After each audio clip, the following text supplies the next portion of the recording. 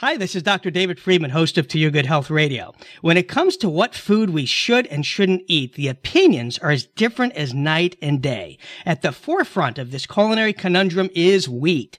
Decades of research shows it has heart-healthy benefits, helps balance blood sugar, and may even prevent cancer. Well, thanks to the popular anti-grain and gluten-free diets, we're now being told wheat is bad and it's the leading cause of disease. Why has wheat become such a modern-day health concern? Joining us today to answer that question is Dr. John Douillard, author of Eat Wheat. Using traditional wisdom combined with modern science, today we discuss the benefits of grains and why you need to keep them as part of a healthy diet. Don't go anywhere. It all starts now. It's To Your Good Health Radio with #1 best-selling author and renowned wellness expert, Dr. David Friedman. Changing lives just for the health of it. Our next guest is a globally recognized leader in the fields of natural health, Ayurveda, and sports medicine. He's the best-selling author of 7 health books, a repeat guest on the Dr. Oz Show, and featured in USA Today, Huffington Post, Woman's World, just to name a few. He's the director of Life Spa Holistic Wellness Center in Boulder, Colorado, and for 30 years, he's helped over 100,000 patients reach their optimal health. Welcome, author of the #1 international best-selling book, Eat Wheat, Dr. John Douillard. Great to be here. Thanks for having me. Oh, it's so great to have you on the show. You know, my grandmother told me when I was a kid to eat whole grains because they're healthy, and decades of research proved her right. Now we have these popular anti-grain and gluten-free diets, and the big question that me, my family, and the listeners want to know, was my grandma wrong? Well, absolutely not. I mean, you know, when you take a look at the science, and I think the science is really skewed these days by a $16 billion a year gluten-free industry, which is definitely changing the minds of a lot of the decisions we make at the grocery store. And those gluten-free foods are highly processed foods. And if you look at the science closely, you'll see that the processed nature of the foods we eat, particularly wheat and other hard-to-digest foods that are highly processed, that have actually caused a lot of digestive issues. And I would venture to say that I get it. People eat wheat, they feel bad, they bloat, they don't like how they feel, so they stop eating it. Why would you ever eat something that makes you feel bad? But just taking wheat out of the diet is just treating the symptom of a much bigger problem. And that's why I wrote Eat Wheat, to get people to realize that just sweeping this under the rug by taking wheat out of your diet is not solving the big problem. And there's a bigger problem you have to look at. So the wheat is the smoke, and people aren't addressing the cause of the fire. Is that what you're saying? Yeah, exactly. I mean, when you look at wheat historically, you look at the history of wheat. I mean, first of all, they found gluten in the teeth of ancient humans 3.5 million years ago. So we've been eating wheat a very, very long time. Africa was covered with grasslands filled with wheat and barley, both of which have gluten in them. You know, so we've been eating this for a very long time. They could gather enough wheat berries sitting in some tall grass on the fields of Africa in just a couple of hours to feed them for an entire day. It was a lot easier to do that than hunt. And 3.5 million years ago, we didn't hunt. We didn't have those skills yet. So we have a lot of genetics to eat these hard to digest grains. And now what's really interesting, Dr. Friedman, is that the new science is showing that these hard-to-digest grains, beans, nuts, seeds, grains, lectins, things that we're so paranoid about these days, are actually immune stimulators. Some really interesting science show that when people eat wheat, they have 4 times less mercury in their blood than people who are gluten-free. In another study, people who ate wheat on a regular basis had significantly more good bacteria, less bad bacteria than people who were gluten-free. And in one other study, people who actually ate wheat on a regular basis had significantly more killer T cells, a measure of immune strength, than people who were gluten-free, all of which suggesting that these harder-to-digest foods we've been eating for millions and millions of years are the immune triggers, the stimulation of gut immunity, which is so critically important for our health and staying on this planet, particularly with superbugs around the corner. And by processing our food, taking all the hard-to-digest stuff out of our diet, just because we don't feel good when we eat it, is not taking care of the real problem. In fact, it's setting us up for much bigger problems down the road. When we're taking the things out of our diet that trigger our gut immunity, that could be a major disaster in 10, 20 years, just like taking cholesterol out of our diet in 1960 has become a major disaster today, because those polyunsaturated fatty acids that they gave us in replacement for cholesterol turned out to lower cholesterol. And people thought, wow, this is the miracle thing. They put it in every loaf of bread. Now a loaf of bread can stay on the shelf for a month and not get hard. That never happened when I was a kid. Bakeries would bake bread every day because by the end of the day, it was hard. And the microbes on your counter won't eat that bread. That's why it doesn't go bad. And when you put it in your mouth, the microbes in your body won't eat it. So where do all these polyunsaturated fatty acids go? They go to your liver. They congest your gallbladder. They make bile sludge, which today, the number one abdominal surgery in America today is gallbladder removal surgery. So we have a situation where people's digestion, the kingpin of digestion is your bile flow, by the way. And if that's not functioning optimally for you, you're not going to break down fats and deliver fats to your nervous system, give you mood stability. So we have anxiety and depression issues. Type 2 diabetes, as you know, is a liver condition. Metformin is a drug that blocks the production of sugar in your liver. It's a liver issue, and that's caused by liver congestion, again, by a host of an unimaginable amount of bad fats. And of course, the bile is also a buffer, a neutralizer for the stomach acid. And if you don't have really good bile flow and you eat a ham sandwich, your stomach's going to go, I need 4 ounces of bile to emulsify the acid. I'm going to need to break down the gluten. I'm going to need a certain amount of bile to get rid of the fat in the ham. And the liver, if it's congested because of all the bad processed foods you've been eating, can't pull that off. Your stomach says, don't worry about it. I'll hold on to all the acid. I'll keep it here. Wait till you guys turn the green light on. The green light never goes on. You end up with too much acid lingering. It's called gastroparesis. And next thing you know, you've got yourself a bout of heartburn and indigestion. And over time, what happens is your stomach just says, you know what? They don't make the bile like the old days. I'm going to have to dial down my production of acid. And there starts the problem. The inability for us to make the acid we need to break down these hard-to-digest foods, to break down the anti-nutrients on a lot of these foods, the lectins and things like that. They go undigested into your intestinal tract. And they're too big. This is hard science that I've written about in Eat Wheat. They're too big to get into your blood. And where do they go? They get uptaken into the collecting ducts of your lymphatic system. And your lymph system is trying to do three things. One, deliver fats, triglyceride fats, to every cell of your body as baseline energy. If that can't get delivered, you're going to be chronically fatigued. Two, it carries your immune system. It carries you your immune strength. And number three, it detoxifies you. It's the garbage can. All the big fats and all the big proteins that didn't get broken down upstream, they get uptaken into the collecting ducts of your lymph and they get detoxified. But if that system is overwhelmed, those lymphs are linked to skin-related lymphs and give you rashes and hives. Newly discovered brain lymphs that drain 3 pounds of chemicals and plaque out of your brain every year while you sleep at night. If they're congested because the gut lymphs are congested, you'll get brain fog and all these brain-related issues. So it's not, and I did a debate with David Perlmutter, the author of Grain Brain, and I told him it's not the grain-brain effect, it's a brain-drain effect. We've caused lymphatic congestion in our body. Which is really interesting about that is that lymphatic system, the largest circulatory system of our body, was the number one system that was treated in traditional medicine, like Ayurvedic medicine, because it would make sense to make sure the drains are open and you're getting rid of the waste better, make sure you're delivering the fats through baseline supportive energy, and make darn sure your immune system is functioning optimally. And that's what's broken down because of poor digestion. And our solution, take the wheat and the nuts and the grains and all the lectins out of the diet, and we have science to show that those lectins actually reverse colon cancers, yet we find that I don't feel good when I eat them, so now I don't. And that's the scariest part of all, because, like I said, what happened from cholesterol, we're digging out of that today, 20, 30 years later. What are we going to be digging out after a $16 billion a year gluten-free industry telling us what we should eat? More highly processed food. Right. And, you mentioned that friendly debate that you had with Dr. Perlmutter, which I enjoyed. You so eloquently shared with him the science showing how wheat lowers the risk of Alzheimer's, can actually improve memory. Why has wheat gotten such a bad rap when it comes to brain health? Well, I think, from what I just discovered, discussed was, that wheat in its whole form, right, in the whole grain wheat, has a low glycemic index. And what David Plummer did, which I think is a very big leap, he said that wheat has a high glycemic index, and maybe highly processed wheat does, Wonder Bread does. But when you take whole grain and whole wheat, it actually has a very low glycemic index.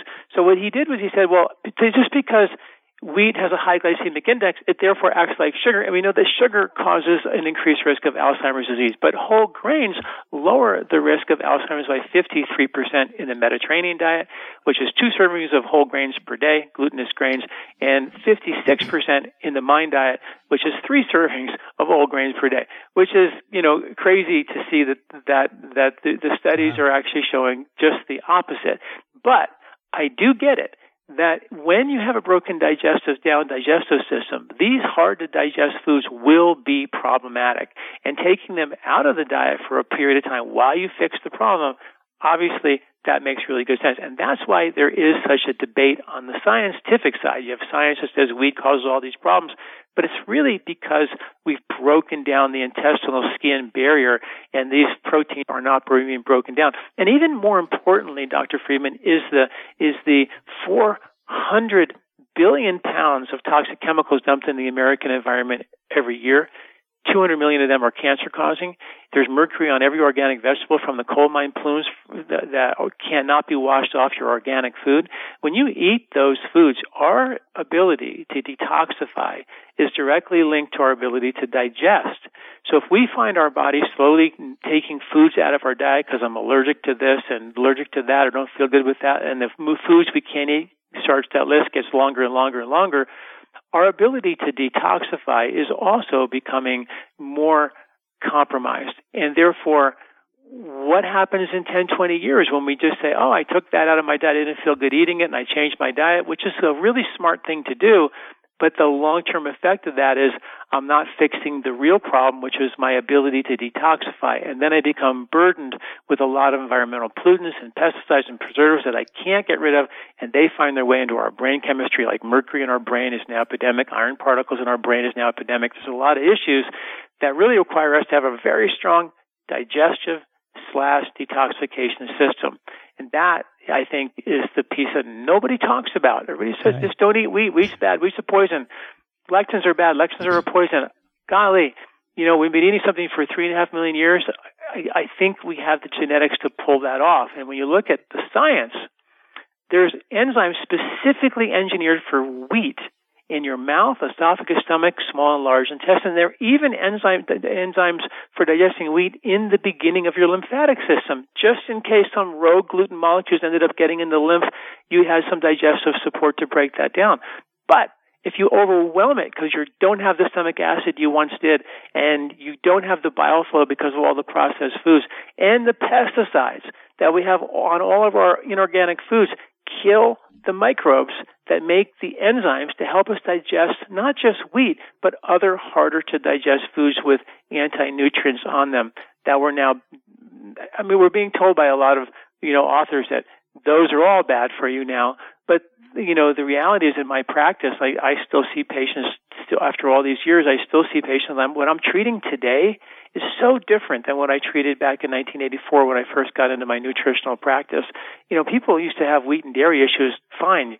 Get them off of wheat and dairy, and they feel better. But they would come back in 2, 3, 4, 5 months, and the problems would come back. You give them enzymes and probiotics, they feel better. And with 3, 4, 5 months, the problems are back. It became very clear to me that by taking wheat and dairy out of the diet or giving them a probiotic or a digestive enzyme, it was not solving the real problem. And that's when I started really digging in and went to India, studied the traditional system of medicine, and saw wow, they have a whole different way of understanding the body. Help the body do the job for itself versus using herbs, pills, or powders or medicines to do the job for the body. And that's what I'm still about, and sort of screaming at the top of my lungs, trying to get people to listen, because I think that the downside of not fixing the real problem is pretty epic and pretty major, and nobody's talking about it. Yeah, I know the big rationale I hear from my patients, as I'm sure you do too, is why wheat is bad for us is because it's not the same wheat from the past. It's modern agriculture and hybridizations to blame. Share your opinions on that. Why people say, hey, if I can't go in the past, I'm staying away from it because it's the wheat that we have today that's bad. Well, they did a big study in Toronto. They did like over 100 different strains of ancient and modern wheats, and they found out that there really was no genetically differences between modern and ancient wheat. They also did studies with wheat when they first started hybridizing the wheat, and they wanted to make it easier to thresh way back 10, 15, 12,000 years ago when all the hybridization, began and started. We started cultivating wheat of our own. And what they actually selected the wheat for was a bigger grain. They wanted it easier to see because wheat berries are very small. So they wanted it bigger. And when they actually wanted to be bigger, they actually selected for something that actually had more, they actually selected wheat that actually had more gluten in it and more sugar. So the bigger the wheat berry, the more sugar it had. So, what they actually selected for was a bigger berry which had more sugar and less gluten in it. So what the original selection of the wheat that happened actually had less gluten than the gluten we've been eating for all these years. So when they say hybridization changed it, everything made it worse, they actually made it with more sugar and less gluten. So they hybridized to be less glutinous than the grain we've been eating for millions of years prior to that. And you have to also realize that there's an enzyme in our body called amylase. Amylase is an enzyme that helps us digest wheat. The deficiency in amylase, the enzyme, is linked to Baker's asthma, which is an allergy to wheat. And as a result of that enzyme, we now know that enzyme about 2 million years ago, nobody's really sure on when this happened, but we genetically acquired a gene to make that enzyme somewhere around 2 million years ago. Makes you ask the question, why do we have an enzyme for wheat if we weren't eating it ever before until 12,000 years ago? And when it was hybridized to have less gluten, so it became easier to digest, had more sugar in it, which is really the big problem than anything else here. But what's really also interesting is that the enzyme amylase is very circadian. It increases in your body and mind when wheat was originally harvested, which is in the fall, when all the grains and all the starches are harvested, which are in the fall. So we have a circadian kind of piece to this puzzle as well. Grains are harvested in the fall. We start to increase more amylase in our body in the fall than we do in the spring and the summer when the grains aren't available. So we should be eating seasonal food. And this is a very important piece of the puzzle. One of maybe the reasons why we have so much wheat intolerance is in 1980 it was subsidized by the government for pennies on the dollar. It was really highly processed. We ate it 3 times a day for the last 30, 40, 50 years. And that has nothing to do with how traditional humans ate it. They ate it in the fall when it was available, and they stored it through the winter. By spring, it was gone, and you went into a ketogenic diet because you had no food, and you were fasting and eating a very austere diet, and you reset fat burning after a long winter of storing all that sugar and storing all that extra starch as fat and insulation to help you get through the winter. And we had enzymes for that amped up at that time of the year. That circadian clock has been broken. And we don't do that anymore. We've overeaten it, and we've lost our connection to the circadian clock, which is now Nobel Prize-winning science. And we have to look at that. And that's also what the traditional systems of medicine talked about. Is, hey, there's rhythms of nature that we have to stay with and live with and be in harmony with. And that's part of the ability to go downstream with the current, not feel like life's a major struggle at the end of every day. But when you're eating against the grain, bad things happen. And this is now backed by really good science. A new Stanford study came out about 3 months ago and found that the hunter-gatherer Hadza tribe gut bugs changed dramatically from winter, summer to spring.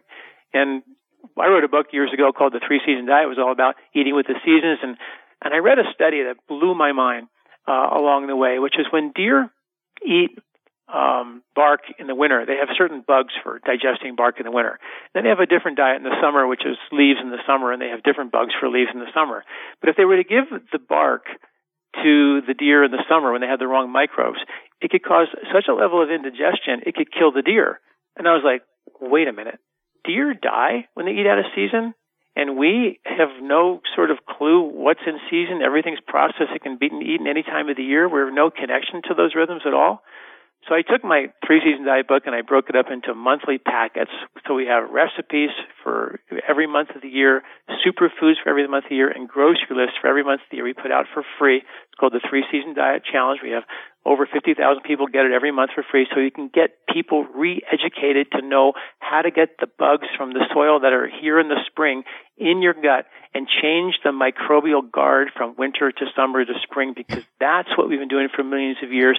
That's what allows us to digest, harder to digest foods.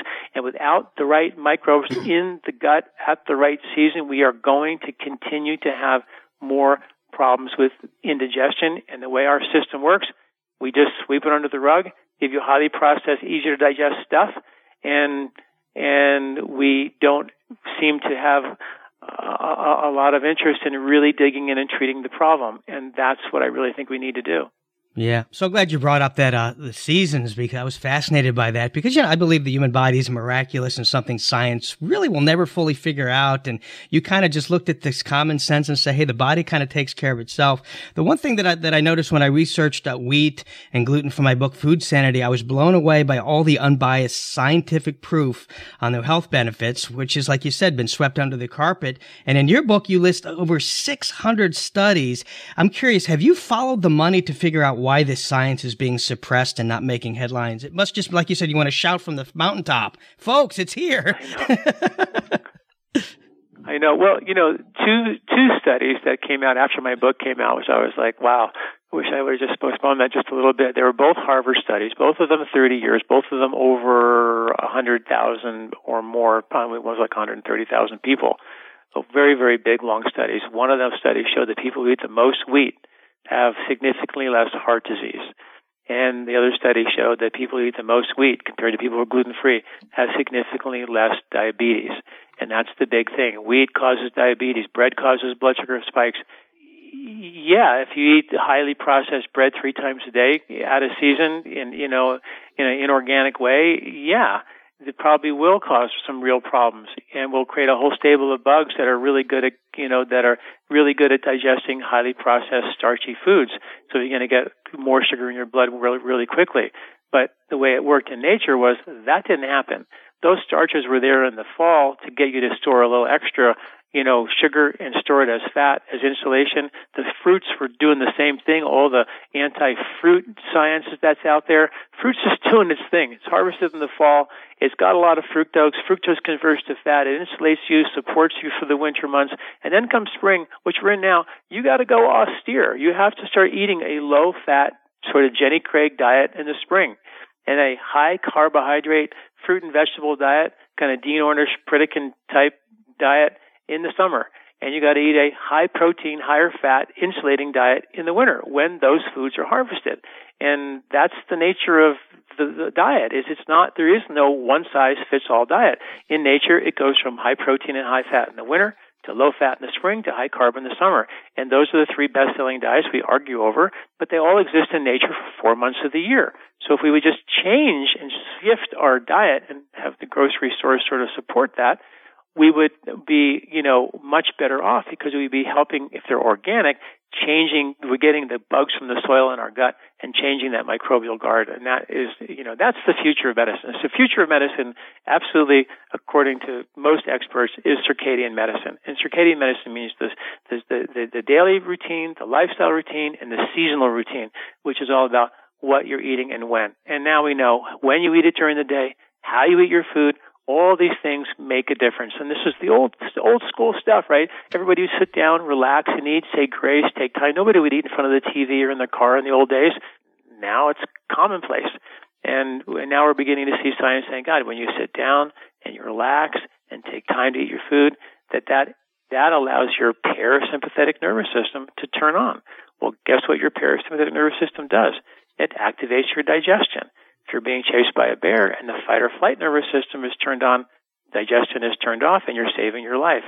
But if you're eating on the run, going all the time, the fight or flight system is always turned on, which literally turns off your parasympathetic system. So literally when you're eating on the run in your car, driving, going fast, inhaling your food, you literally have a nervous system that's predominant, that's telling you don't digest, which is sort of like so incredibly simple. It's like, obviously, right, that's textbook information. It's not new news.